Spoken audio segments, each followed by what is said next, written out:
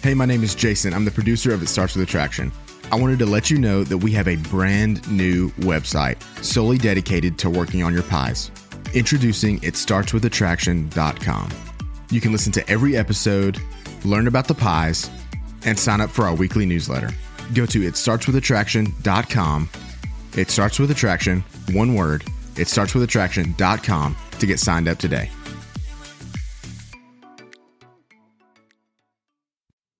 There's a parable that I've heard my dad use in sermons and in speeches for my whole entire life, where he talks about a young boy who worked on a family farm and his responsibility was to take care of the dog.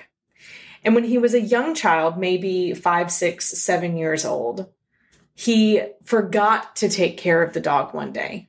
And something ended up happening to the dog, and the dog ended up either running away or dying, and the dog was no longer there to help care for the family farm. And this young boy felt so guilty about what he had done that he went to his father. He expressed how sorry he was. He couldn't believe he had done it. And his father said, "It's okay, son. We'll get through it. It was just a dog. You're okay. We're okay. We'll move forward." But from that point forward, at every birthday that this son had, at his college graduation, his high school, at his high school graduation, at his college graduation, when he got married, all he could remember was the guilt he felt of how he had let his parents down, how he had not done his job the way that he should have, and how sorry he was for what he had done wrong. To which every time the father would respond and say, "Son, I have forgiven you." But the son couldn't feel it. And because he didn't feel forgiven, he was overcome with guilt and he wasn't able to move on from that. In today's episode, I am joined by Dr. Joe Beam, who is not only an amazing man, but also the original teller of that story to me. He is my father. And every time that I heard my dad tell that story, it would always be in a speech or a sermon surrounding the need for forgiveness for ourselves. Accepting forgiveness for something that we've done from other people, from God, or even just from ourselves. There's probably something in your life that you feel guilty about. We all have something. Maybe it's something from your distant past or your recent past, but whatever it might be, guilt is not a place that you need to stay. It is a necessary emotion, and Dr. Beam and I, or Dad and I, talk about what that looks like and why it is necessary and what the purpose of guilt is in our lives. But it's not a place you need to stay for your whole life. In this episode, we talk about the need for it, how to move past feeling guilty, and how to live in complete freedom of forgiveness. Hey, my name is Kimberly Beam Holmes, and this is It Starts With Attraction, where we discuss how to become the most attractive that you can be physically, intellectually, emotionally, and spiritually, or as us insiders call it, the pies. You can become more attractive to others and, most importantly, to yourself. We will teach you how. Let's dive in. So a couple of weeks ago, I asked my audience questions that they had. What did they want to know more about? What were they struggling with? And one of the most common responses I got back was people asking, how do I overcome my own guilt and how can I forgive myself for things that I've done? And when I saw those questions, I thought, I know the perfect person to bring on and talk about that subject and answer that question because he's literally written the book on it. Dr. Joe Beam. The book's been out for a while. When it first came out, it was called Forgiven Forever. That's when it was in hardback. And now in softback, it's called Getting Past Guilt. And yes, I wrote it many years ago. What's so cool about how this is even coming up is you had your own experiences with getting past your own guilt, forgiving yourself. And I definitely want us to get into that. But one of the things that sparked this question in a lot of my listeners was a couple of weeks ago, I had Al and Lisa Robertson on the podcast talking about their book, Desperate Forgiveness. And of course, you are one of the chapters in that book. Yeah. I'm just happy. They're really good people, as you know. You know them. They're just awesome human beings. And I was happy to be a part of their story of helping them get to where they are today. But basically, through the book you're talking about, it wasn't so much my dealing with them directly. It was them, actually, Alan, working through the book you just referenced that's now called Getting Past Guilt. That was a benefit to them. All right. That's true. Well, I love it. And I love how all of it ends up working together. But when we're just thinking about approaching this question, when people are asking it, when they're searching for this, they are desperate. Mm-hmm. How do you help someone understand when they come to you and they say, how do I forgive myself for what I've done? What would you say to them? Typically, the first thing is to try to help them understand that guilt actually has a good purpose. That guilt in the psychological, even spiritual realm, if you will, serves the same purpose that pain serves in the physical world. For example, if you could feel no physical pain, then you'd be in trouble.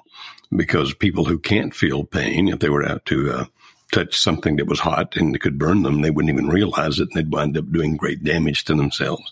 And there are people out there who really can't feel pain. They have certain conditions where they can't, and they're in jeopardy.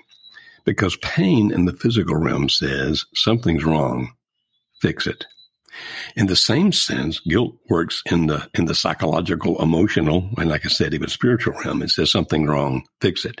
People who don't feel guilty, who never feel guilt, these are the people that we wind up calling sociopaths or psychopaths. And these are people that do a lot of damage to a lot of people because they don't ever feel guilty about what they do. And so the first thing I would say, Kimberly, is, okay, be happy that you feel guilt. It actually says something about you. It says that you do care about other people. You care about the consequences of your own behavior. You care how you affect others and how you affect yourselves and how you affect yourself, singular, I should say. And in that sense, rather than lamenting the fact that you feel guilt, rejoice in the fact because it says something really good about you.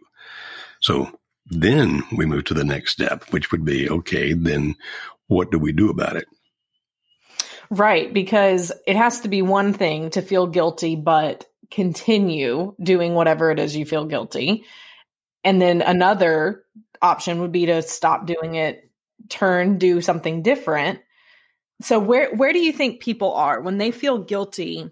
I can't think of a better way to put it, but I don't mean it this way. A bad person, if they feel guilty but keep doing the thing that they feel guilty about. Well, it was a book that came out back, I think it was in the 1970s, and the name of the book was Whatever Happened to Sin.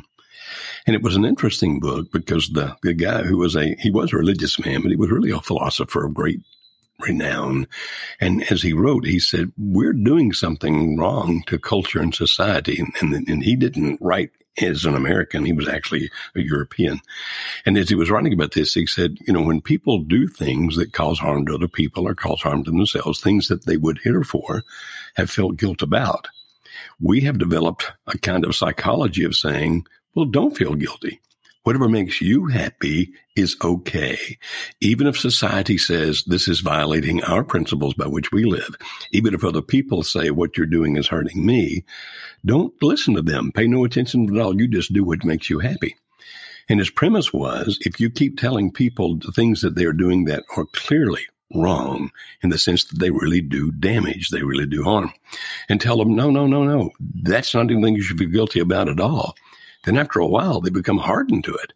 It's like, well, no, other people think that's a bad thing, but I know it's okay because I'm doing it and it makes me happy. And in that sense of bad people, like you just talked about, that's how they replicate more and more destructive behavior. I'll refuse to feel guilty because as long as I like what I'm doing, who cares how it affects other people? Who cares what they think? Who cares what they feel? Who cares what harm it does to them? And so one way that people have tried to eradicate guilt is by doing away with the whole system of right and wrong. that what's right is what I want, and that's it, period. There is no wrong as long as I want to do it. And so some people have dealt with guilt in that fashion, but by so doing have become, in essence, sociopaths, if not by the clinical definition of the word we've used in psychology, at least a social sociopath. What I mean is nobody matters but me, and therefore I don't feel guilty about whatever the heck I do to you. For example, Kimberly, I just posted I like to put memes on my Facebook page because I try to avoid things that are pain all day, every day. Mm-hmm. And so recently it was something about, what is one thing that you learned from your dad? Mm-hmm. Well, hundreds of people responded to that, and typically pithy things that were very nice, but scattered all through there were people talking about their dads who had hurt them terribly, dads who didn't love them, dads who weren't there for them, dads who taught them by the very experiences and examples that the fathers lived, that life really was terrible and evil and all those kinds of things. And you'd think, well, how could a dad do that to a kid? Well, if that's the case, if these people are talking about what they feel and their experiences with their fathers, these then would be fathers who were those spiritual sociopaths, or social sociopaths, I should say. Like, I'm going to do what I want to do no matter how it affects you. And therefore, while the dad may not have felt guilt by being that mean, terrible person who ignored his kids and had nothing to do with them, or when he did, it was always slandering and putting them down, he may not have felt guilty about that, but it definitely did damage to the kids. And so trying to do away with guilt by saying whatever I feel is right is destructive. And as a culture, as a society worldwide, we are reaping the consequences of that. And so I would definitely say, don't try to get past your guilt by doing away with the system of right and wrong. Now, the other thing you talked about don't get rid of your guilt by doing what you're doing that's not good so long that eventually your guilt just becomes hardened anyway. That you really didn't change your system of what's right and wrong per se, but you just changed you. Like, I know it's wrong, but I don't care because this is what I do. And it's a little bit different than what I'm just saying. It's not like, well, whatever makes me happy is right. These people know what they're doing is wrong, but they've done it so long, they've become hardened to it to the point where it doesn't affect them anymore. And that would be another way I would say is the improper way, not the good way to deal with guilt, because it still leads to destructive behavior. So both those things we've mentioned so far continue to hurt other people and ultimately hurt the person that's doing it. So handling guilt that way, or either of those ways, is really destructive to humanity and ultimately to the person doing it. So what if this is a family member or a spouse or a child that you see involved in this destructive behavior? Is there any way to get them to feel their guilt in a way that they will change, or do you just have to watch it happen? Well, okay, let's say it's a child. Well, hopefully, to begin with, you've been teaching the systems of right and wrong, what we call beliefs and values, so that the child has been growing up with a concept of these are the right things to do, these are the wrong things to do. Hopefully, we'd have started there. But if we're past that stage, here's somebody doing something that's ultimately destructive, you can't control them unless you imprison them. What I mean is the only way I can stop you from doing this is if I lock you up in some fashion. Now, that could literally be in jail, or it could be I put so much control over you that you feel you are in prison. And seldom does that turn out well, because the other person then becomes more rebellious and more likely to keep doing the things that are harmful and destructive. If anything is going to work, I think it would have to be the following: that somehow you help them understand the damage that they're doing to other people. Unless they are truly sociopaths, hopefully, if they begin to comprehend the damage they're doing to other people by their behaviors, they would begin to want to stop those behaviors and then help them understand the damage they're doing to themselves.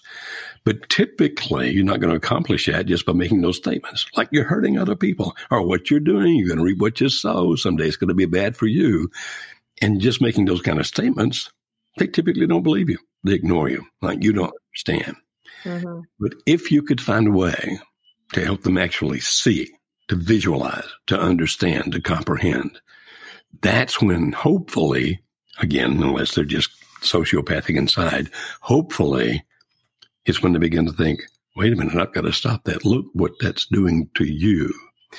And the better, the quicker that they can realize that, the more likely they are to stop the behavior. Because if they've been doing it for, well, let's say it's a husband and wife, for example, and let's say she becomes involved with another guy and it begins to tear her husband apart. If up front, rather than chastising her, yelling at her, accusing her, those kinds of things, if somehow he were to communicate in such a way as to say, can you see the pain I'm feeling? I don't mean whining, begging, and pleading. Those things typically don't communicate it well either. But can I help you understand? Can I tell you what I feel? Can we talk about these things? Then if he does that early enough, then maybe she'll stop that behavior that's hurting him. Unfortunately, if she gets involved in it too long, too far, and then he starts revealing the kind of problems, pain, detriment it's doing to him, she may be so immersed in the new activity that she doesn't care, that she becomes numb to him. So kind of a long answer, but the short version is, I think the most effective way is when another person finally comprehends what they're doing in terms of how it affects other people and themselves and really grasps that. So what about the person who's in it and whatever they're doing feels better than the guilt? How, if you were talking to them, if it was your best friend, how would you help them to do the right thing? Well, can you give me an example so maybe I can illustrate better? Like what kind of a situation would you be describing here? Yeah, no, that's a good question. So if there's a person who, let's say that they have been gambling, they've been addicted to gambling, they've spent the house fortune on it, right? Mm-hmm. They're just in it. And they do feel guilty, but the urge inside of them is so much greater than the guilt that they feel, but they don't want to. So let's say that they really want to stop, but they don't know how to stop because the feeling they're chasing is greater inside of them than that feeling of the guilt they have. So now you're talking to them. What would you say to them? And let's say they're not hurting you because, you're not being personally affected by what they're doing. How do you help them to see that be more sensitive to the guilt? Well, in that case, if they really don't want to do it, but they keep doing it because it feels so good, I think that probably, at least in this country, and it may be worldwide, but I'm thinking in terms of America, that probably the best help for those people would be one of the 12-step groups. That if, and I've done this with people, here's a guy that's drinking and it's causing some problems with his wife and causing some problems with him, yet he still winds up drinking, even though he knows it's causing difficulties. Now, I would invite a guy like that, and I've done it on occasions. Hey, how about going with me to an AA meeting? And I take them to an Alcoholics Anonymous meeting. And they have a deal there, and I'm assuming all 12-step groups do the same kind of thing, where that if they know there's somebody there for the first time, they actually change the way they're doing the program. And it's like they kind of give their, well, for lack of a better word, testimonies, so that person can start saying, wait a minute, these people are like me. They understand. They've been where I've been. And when it comes to a person who keeps repetitively doing something they know is doing damage, they like it when they do it, but they feel badly about it and want to stop it. Typically speaking, in America, the best solution for that is going to be one of the 12-step groups like Alcoholics Anonymous, Sexaholics Anonymous, Overeaters Anonymous, Narcotics Anonymous, et cetera, et cetera. And people can find those groups and, online, Google it. Mm-hmm. This is a different type of situation, but one of the things that I've been hearing more and more, especially the past 6 months, are people who have mom guilt. Are you familiar with this? Not by that phrase, no.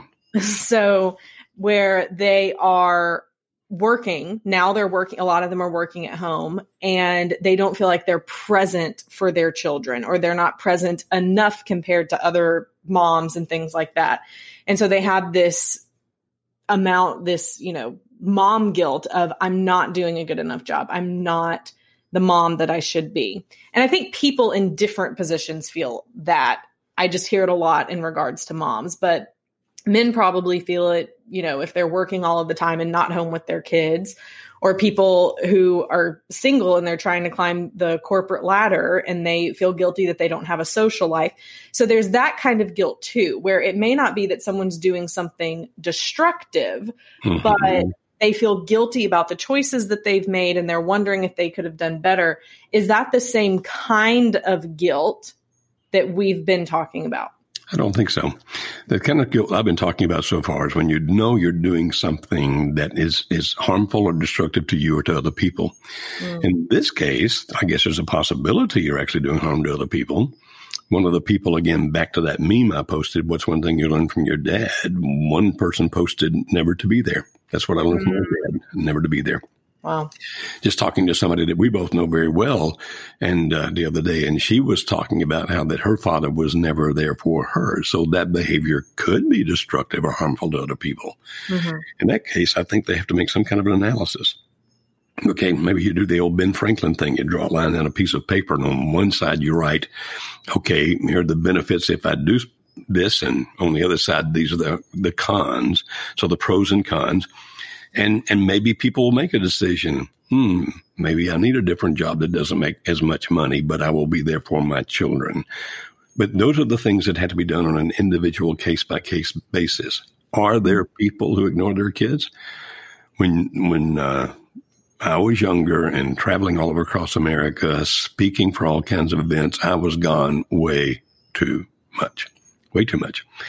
And now I look back and wish that I hadn't been. I wish that I'll go back and spend time with my kids now that I didn't spend with them then. I think it's better off for somebody when they're in the middle of that to come to those realizations and make that balance than, to get, 149 years old like I am. And then look back and wish you hadn't done it. So it could lead to destructive guilt, but that's not typically the kind of guilt I've been referring to so far. But it still serves a similar purpose in the fact that there's a feeling inside of you of something's not right. Let me reevaluate. There you go. And that's the value of guilt. Something's wrong, fix it. Now, if you don't fix the guilt, well, think about it now in comparison to physical pain again. People who don't get help for their physical pain, who can't find a way to handle it, become debilitated. Yeah. People who are constantly in pain become physically debilitated. People who are constantly in guilt become debilitated. It's like, I've got to deal with it somehow. I've got to get past this. And if they don't, it will literally debilitate them emotionally, mentally, and many other ways as well. So what about people who have done things that they have hurt other people, the decisions they've made, whether it's gambling, an addiction of some kind, an affair, they've hurt people. How do they move past that guilt? And can they, or does it always stay to some extent? They can move past that guilt. Of course, the first thing we would say is, if you're going to try to get past the guilt or move past the guilt, stop doing the thing. Yeah. And that's where, okay, I don't know how, I can't. Well, there are various specialties out there that can help you. For example, the organization we work for, Marriage Helper, we've helped many people be able to stop their affairs and get back to their marriages and put them back together. So, people like us exist that can help them do that. If it's the drinking, they've got Alcoholics Anonymous. If it's the drugs, they've got Narcotics Anonymous, etc. So stop. That's number one. Stop it. And then find the people who can help you stop it. And don't think that it's going to happen just like that. You're going to need some help to be able to do it. All right. Once that has happened, the next thing that I typically tell people is, okay, accept the fact that it did. If you're spending your time thinking, oh, I wish I could have those 10 years back, or I wish I could have those 10 days back, or whatever it might be, living in the past, lamenting, oh, if only, that's doing nobody any good, especially you. And if you're going to be able to deal with the guilt, in addition to finding a way to help you stop doing the thing, or it might already even be over, accept the fact that you did it. Don't deny that. And don't try to blame anything on anybody else that's your fault. If you really want to deal with the guilt, accept responsibility for your own actions. Because if I'm not accepting responsibility, well, yeah, I know I did that. But if my wife had only, or yeah, I know I did that. But, if my dad hadn't been an alcoholic, or yeah, I know I did that, but, I don't think you're going to be able to find within you what you're looking for to be able to get past the guilt, because you know deep inside that you're avoiding your own responsibility. You know that you're blaming other people. Now, might the alcoholic dad have contributed to it? Might the wife have contributed? Yeah, sure. But in essence, by the way that they talk about it, they're not accepting their own responsibility. And if you're going to find peace within, you've got to accept that it happened and accept your responsibilities that it happened. And then, to the degree where it makes sense, and this is actually part of the 12-step program, you make reconciliation, you make up for things, you do atonement when it makes sense to do atonement. What I mean by that is sometimes people do more damage by trying to make things right. No, what you really need to do now is just, if there is something you can do to make up for it, go ahead. But don't think that that's going to make your guilt go away, just the fact that you made up for it. I stole your car, I take your car back, therefore I'm not going to feel guilty again. Not necessarily. But if I stole your car and take it back, that's a right step in being able to get past feeling guilty. And so whatever atonement you can do, that makes sense. But like, for example, this one woman said, I'm just going to need to tell my best friend that I slept with her husband. This was years afterwards. And I said, why? She said, because, I just need to deal with my guilt. And I said, so you want to throw her into turmoil, tear her marriage apart so you can quit feeling guilty? That's not atonement. That's not thinking about her at all, just about you. And I begged her not to do it, and she did it anyway, and sure enough, destroyed the other marriage. So when you do the atonement, if you do the atonement, then do what makes sense. And in the process, to the people that it matters to and that you need to do this, you make confession. You tell them, I did it. I'm sorry. And because the more you try to hide it, the worse it's going to get. And if you try to lie about it, it's going to get even worse. And so I think part of the process is you just make confession as much as makes sense. You do make confession. You tell people what you need to do. Again, in the case I just gave you, I think that was wrong for her to do it to that woman. But, we had many marriage problems back in the past. Alice and I did. I actually divorced her, went off and lived a terrible lifestyle for 3 years. Asked her if she would take me back after those 3 years, and she did. And so I didn't try to hide anything from her. It's like, okay, part of being able to deal with the guilt, you see, not just from her part of being able to forgive me, but if I want to feel healed, to use that word, from my guilt, but I know that you really don't know what I did.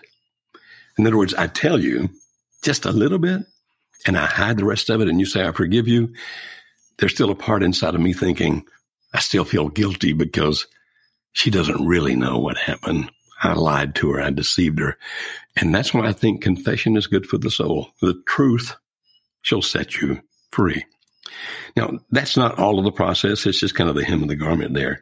But going through all those kinds of things and then accepting forgiveness when it's given to you. Sometimes people want to keep beating themselves up, like, I need to be punished more. You're being too sweet to me. You're being too kind to me. When really, once you've told them and you've been honest about it, you don't have to go into all the gory details, but you've been honest about it. And if the other person were to say, I forgive you, accept that. Believe that, rather than thinking, no, you've got to beat me up more for this.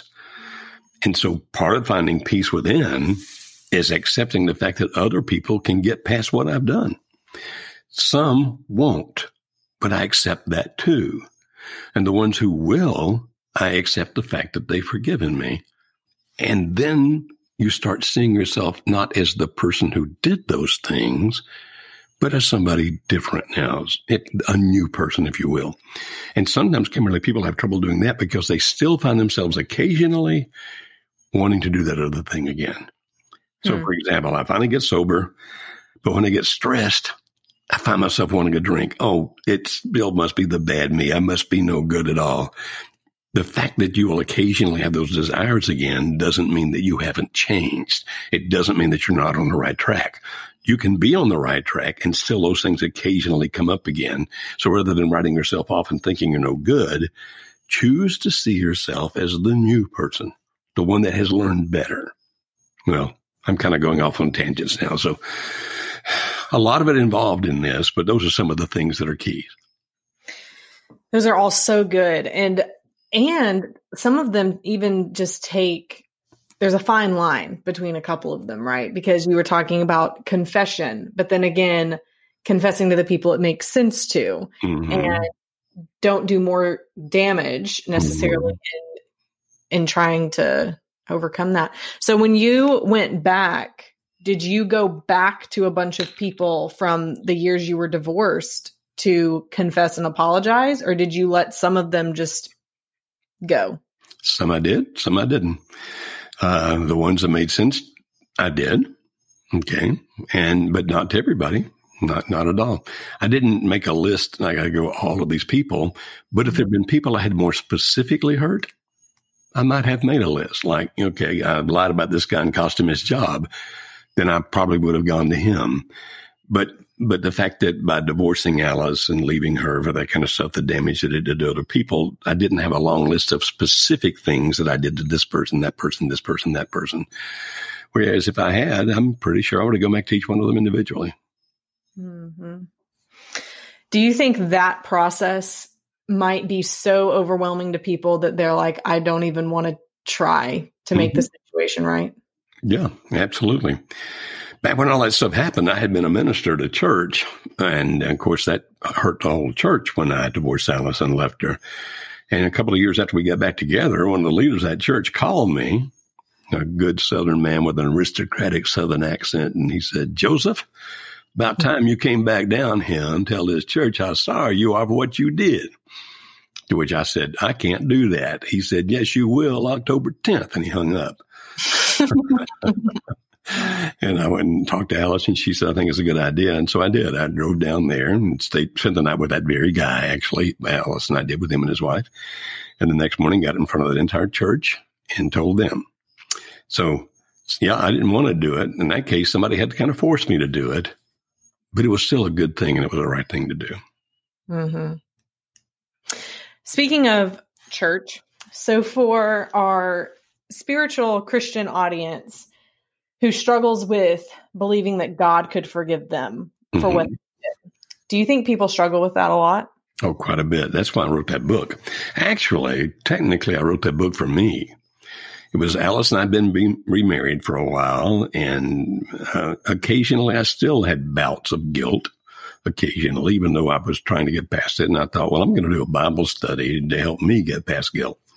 And that's why the name of the book now, and then it's in softback, is called Getting Past Guilt. It's not just about how to forgive other people. It's about how to accept forgiveness, to feel forgiven. And for those of us who are, like me, Christians, feel forgiven by God. And so that book is written from a Bible study standpoint from beginning to end. But yeah, it's something. A lot of Christians have long since been forgiven by God, but they still feel guilt. I call those people guilt-caged Christians. The guilt does not exist before God. It only exists in your own mind. But because you still feel guilty, it's affecting how you think, what you do, and etc. God wants us to feel forgiven when he forgives us. And here's why. If I feel dirty, getting dirty doesn't bother me. If I feel clean, getting dirty does follow me. So God wants us to feel forgiven because it actually takes some of the power away from the temptations that we face. That's an interesting point. So there's another dichotomy here, right? Because there's also the Christians that are like, God will forgive me of anything. And then they keep doing things they shouldn't do just to go to church on Sunday, get forgiveness, do do it all over again. Why do you think it is that some people take it, they can't accept God's forgiveness? Because it's so clear. Like when you read scripture, it's very clear that God will forgive anything except one thing, which I still don't know if I understand exactly what that is. Yeah, that blasphemy against the Holy Spirit. Maybe that'll be a different program. Yeah, that's different. But he'll forgive anything. I think that when Christian people, for example, don't believe that God can forgive them, is either because other Christian people are treating them in such a way that they think if that's how they view me, that's how God must view me. I think sometimes that's it. And then I think sometimes it's because of the fact that they think of themselves as nobody is as bad as I am, not just because they did it, but because they still have a part within them that would want to do it again. And because of that, they think, oh, I'm not really penitent. I'm not really truly sorry. I mean, I've stopped it. I've confessed it, but still sometimes I want to do it again. Therefore, I must be this terrible person. And God sees that in me. So God can't forgive somebody like me. Or the final thing you said, or what I did is so bad. Even God himself can't get past that. A lot of different things like that lead them to believe that God can't. But I know this, God will. And as to that thing, and not only will, he does. And as to that thing you just said about, well, some people claim, oh, well, God forgave me. I can do whatever I want to do next, et cetera, et cetera. I often have told people in those situations, you can manipulate the church because that's full of people and they'll think that you really are surrendered to doing what's right, but you can't manipulate God. And he sees right through that. And, okay, so just because you think the church all sees you as this wonderful person, but you know that you're just purely manipulating the situation to keep doing whatever the heck you want to do, you're going to face God with that someday, and you can't fool him. No, you can't, no matter how much you try. No matter. No matter. So what is the appropriate way to respond to people who are overcome with guilt? They want to be forgiven. And let's say in this situation, they have hurt you incredibly, and you have a ton of words that you want to say to them. Well, I think what I have learned about that through my own sinfulness, the things I have done that have hurt other people, is this. You don't need to say all of those words to them when they really, really hurt you. If they come to you and they're genuinely sorry, if they say, I know I hurt you, and they're confessing it, they're not blaming it on somebody else. They're not blaming it on the situation, the circumstance, not even blaming it on you, but taking full responsibility of it. Rather than saying, okay, but first let me tell you all the things you did. Mm-hmm. I don't think that's kind at all. It's like they already feel enough pain. What are you going to gain by making them feel more pain? And I think, as a matter of fact, from my experience, it's definitely true, and I think it's true for other people as well, that the three most powerful words in the English language are not, I love you. The three most powerful words in the English language are, I forgive you. And so when they say that, and you look at them and you say, I forgive you, you mean it. It doesn't mean that you're going to be perfectly past all those emotions, but you mean it when you say that, I forgive you. And then you move on without bringing that up again. About God, it would say that he puts our sins as far away from us as the east is from the west. Our sins, and another passage, it says he will remember no more. Well, technically, God can't forget anything. He's omniscient. He knows everything. So what does he mean when he says he remembers no more? What he's saying is, I'm not bringing it up again. That's what he means. And so I think that's how you do it. If they say, I'm sorry, they confess, you tell them that you forgive them, and then you demonstrate it by the way that you act. You may not become their best buddy again, but you don't do anything with animosity, anger. You just move past it. And I want to make it sound a little easier than it is. It's the pathway. Mm-hmm. Because we may not be able to control our thoughts, but we can control our actions. Yes, that's correct. And that may be, do you think that may be part of what can keep people stuck feeling guilty, is when the people in their lives continue to treat them guilty? Mm-hmm. After Alice and I got back together, and Alice had forgiven me, and we, were well into our second marriage, churches began to invite me to speak again, which was not ever my intention. I never intended to do that. But finally, I was manipulated into that by a friend of mine. And that led to other engagements. And sometimes people would actually walk up to me to tell me that they had never forgiven me and never would. And to begin with, that caused me pain. Mm-hmm. And then finally it hit me one day. And so this guy was actually speaking at a big event in Nashville. I wasn't living in Nashville at the time, but a big event, thousands of people there. I made a speech, and afterwards this guy walked up and said something to that effect. I don't remember the exact quote, but something like that to me, to which I replied, because I finally had figured it out. I said, if you want to remember my sins and carry that burden, feel free. But God has taken it off of me, and I will pick it up no more. Mm. And then I walked away feeling, okay, I'm free. I don't have to feel guilty because somebody hasn't forgiven me. That's powerful. Well, I love this book, and I think it is a great book for, of course, people who are struggling with their own guilt and wanting forgiveness, but also for understanding how other people are in that space. Mm-hmm.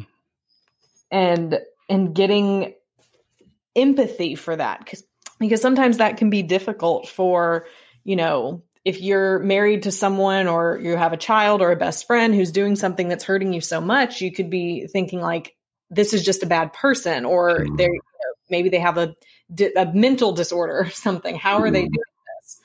But it's just eye-opening for, it's like, no, they're just a broken person who is stuck in the middle of something right now. Mm-hmm. And that does describe a lot of people. Yeah, that's when Alan Robertson read the book. He didn't want to forgive her at all, not one bit. And his dad, and this is all public, this is not speaking, out of anything that's private. Dad saying, don't you forgive her, don't you take her back. And he read this book and thought, oh, good grief, I need to forgive her. and so it helped him get that. It helped him understand how to do that. And they put that marriage back together. And now they're just a beautiful couple and doing so much good for so many people. So yeah, it kind of helped him get that. And I think it's done it for others as well. Oh, I believe it has too. And I think the way that they wrote that in the book was he was on a flight to Germany to speak as a pastor. And he said, I'm not reading that book before I preach to these thousands of people because I cannot I can't feel this right now. I can't forgive her right now. I can't, which is so ironic. He's a preacher. He's supposed to do these things, but he said no. But he ended up reading it anyway because it was a long flight to Germany. Well, he actually read it on the way back. Which is, I love it. And then I love how, so because of him reading that, they ended up making it work, saving their marriage. They write this book, Desperate Forgiveness, where in it, they put tons of people's stories about ways that they've forgiven that were just radical, which is so inspiring. And just the domino effect that forgiveness can have is really cool. Powerful stuff. Yeah, it was powerful stuff. Well, where can people get this book? Well, I know they can get it on Amazon.com. I know you can go there and get it. I'm assuming, is it possible they can call Image International and get it that way as well, or should they just go to Amazon? I think they can call us too. It's probably easiest to go on Amazon, but yeah, if you have trouble finding it, give us a call because I know that we have ones that we can send out and ship. And would be happy to do that. If you order it from MH International, then if you wish, I'll autograph it for you. If you look at that. I was wondering. Yeah. I can't do that with the one from Amazon, of course, because they ship from Amazon warehouses. But if you order from MH International, then they can bring them by my office over here, and I can sign them for you if you want to do it that way. I guess they would do that by what? How would they get to International? MH International? I can't think. So you can call the office and order a book, 866-903-0990. It's probably the best and easiest way to do that. Could you say that number a tad slower? I couldn't even follow that, and I know the number. 866-903-0990. You can also find it on marriagehelper.com, of course. And I'll put it in the show notes so people can find it easily. But I love it. I love this book. I am really excited to share this episode. I know for a fact tons of people are going to get hope and healing from what you said. Well, thank you for inviting me on to this. Here's my key pies takeaway from today's episode. While there was so much that my dad and I talked about, and I know that you gained valuable wisdom and insight, especially from him and his experiences, the biggest thing that I took away from this episode was the fact that guilt is there to let us know something is wrong. It is an emotional version of physical pain. It's that emotional version of burning our hand on the stove to teach us that something is wrong and we need to fix it and not do it again. Emotionally and mentally, when we do something and then it doesn't sit well with us, it's because we know that we shouldn't have done it or we should have done it a different way. And that feeling is guilt. And that guilt is meant to raise awareness, to alert ourselves that we acted or did something in a way outside of our beliefs and value system. And it is simply a red flag waving in the air saying, this is something that you need to change. These could be smaller things, such as I keep working overtime. I'm not spending enough time with my kids, and I feel guilty about that on a day-to-day basis. Or it could be a larger thing, such as I had a relationship with someone that I shouldn't have, or I did something that I shouldn't have. I told a lie that I shouldn't have. It can range in severity, so to say, but the longer we ignore the feeling of guilt, we may be able to stuff it down and numb it for a period of time, but we're never really going to be able to shut it off completely if we continue to do and act in doing the things that we know that we shouldn't do. It's our body and our mind, or maybe even our spirit's way of telling us that we should change our actions. If there's something that you are feeling guilty about, whether it's mom guilt or dad guilt or a larger type of guilt that you really need to address and stop doing, even though it might be difficult, I encourage you to listen to that voice inside of you telling you that. I encourage you to stop and assess, where is this guilt coming from? What is it encouraging me to do differently? And why am I ignoring it? And how can I change so that I can get to be the person that I know that I really need to be? I encourage you to get my dad's book, Getting Past Guilt. I will say it was such an eye-opener for me to understand how really in-depth and overwhelming guilt can be to someone, especially someone who has done a lot of things that they feel really guilty about. And it really allowed me to have empathy for others in my life that are dealing with that. And even for me, when I came into areas where I felt guilty about things that I had done in the past. It helped me to be able to forgive others, but it also helped me to be able to forgive myself and ultimately understand the height, the depth, and the width of God's forgiveness for each and every one of us. Friends, I hope you enjoyed today's podcast. Remember to go and subscribe to this podcast and leave an honest review. I love to hear from you guys. So be sure to go and do that. And it will also help more people find the podcast as well. You can always find out more information by going to itstartswithattraction.com for show notes, for updates, and to join the email list so that every Friday you can get an encouraging email that specifically tells you what you can do to work on your pies so that you can become the best that you can be physically, intellectually, emotionally, and spiritually.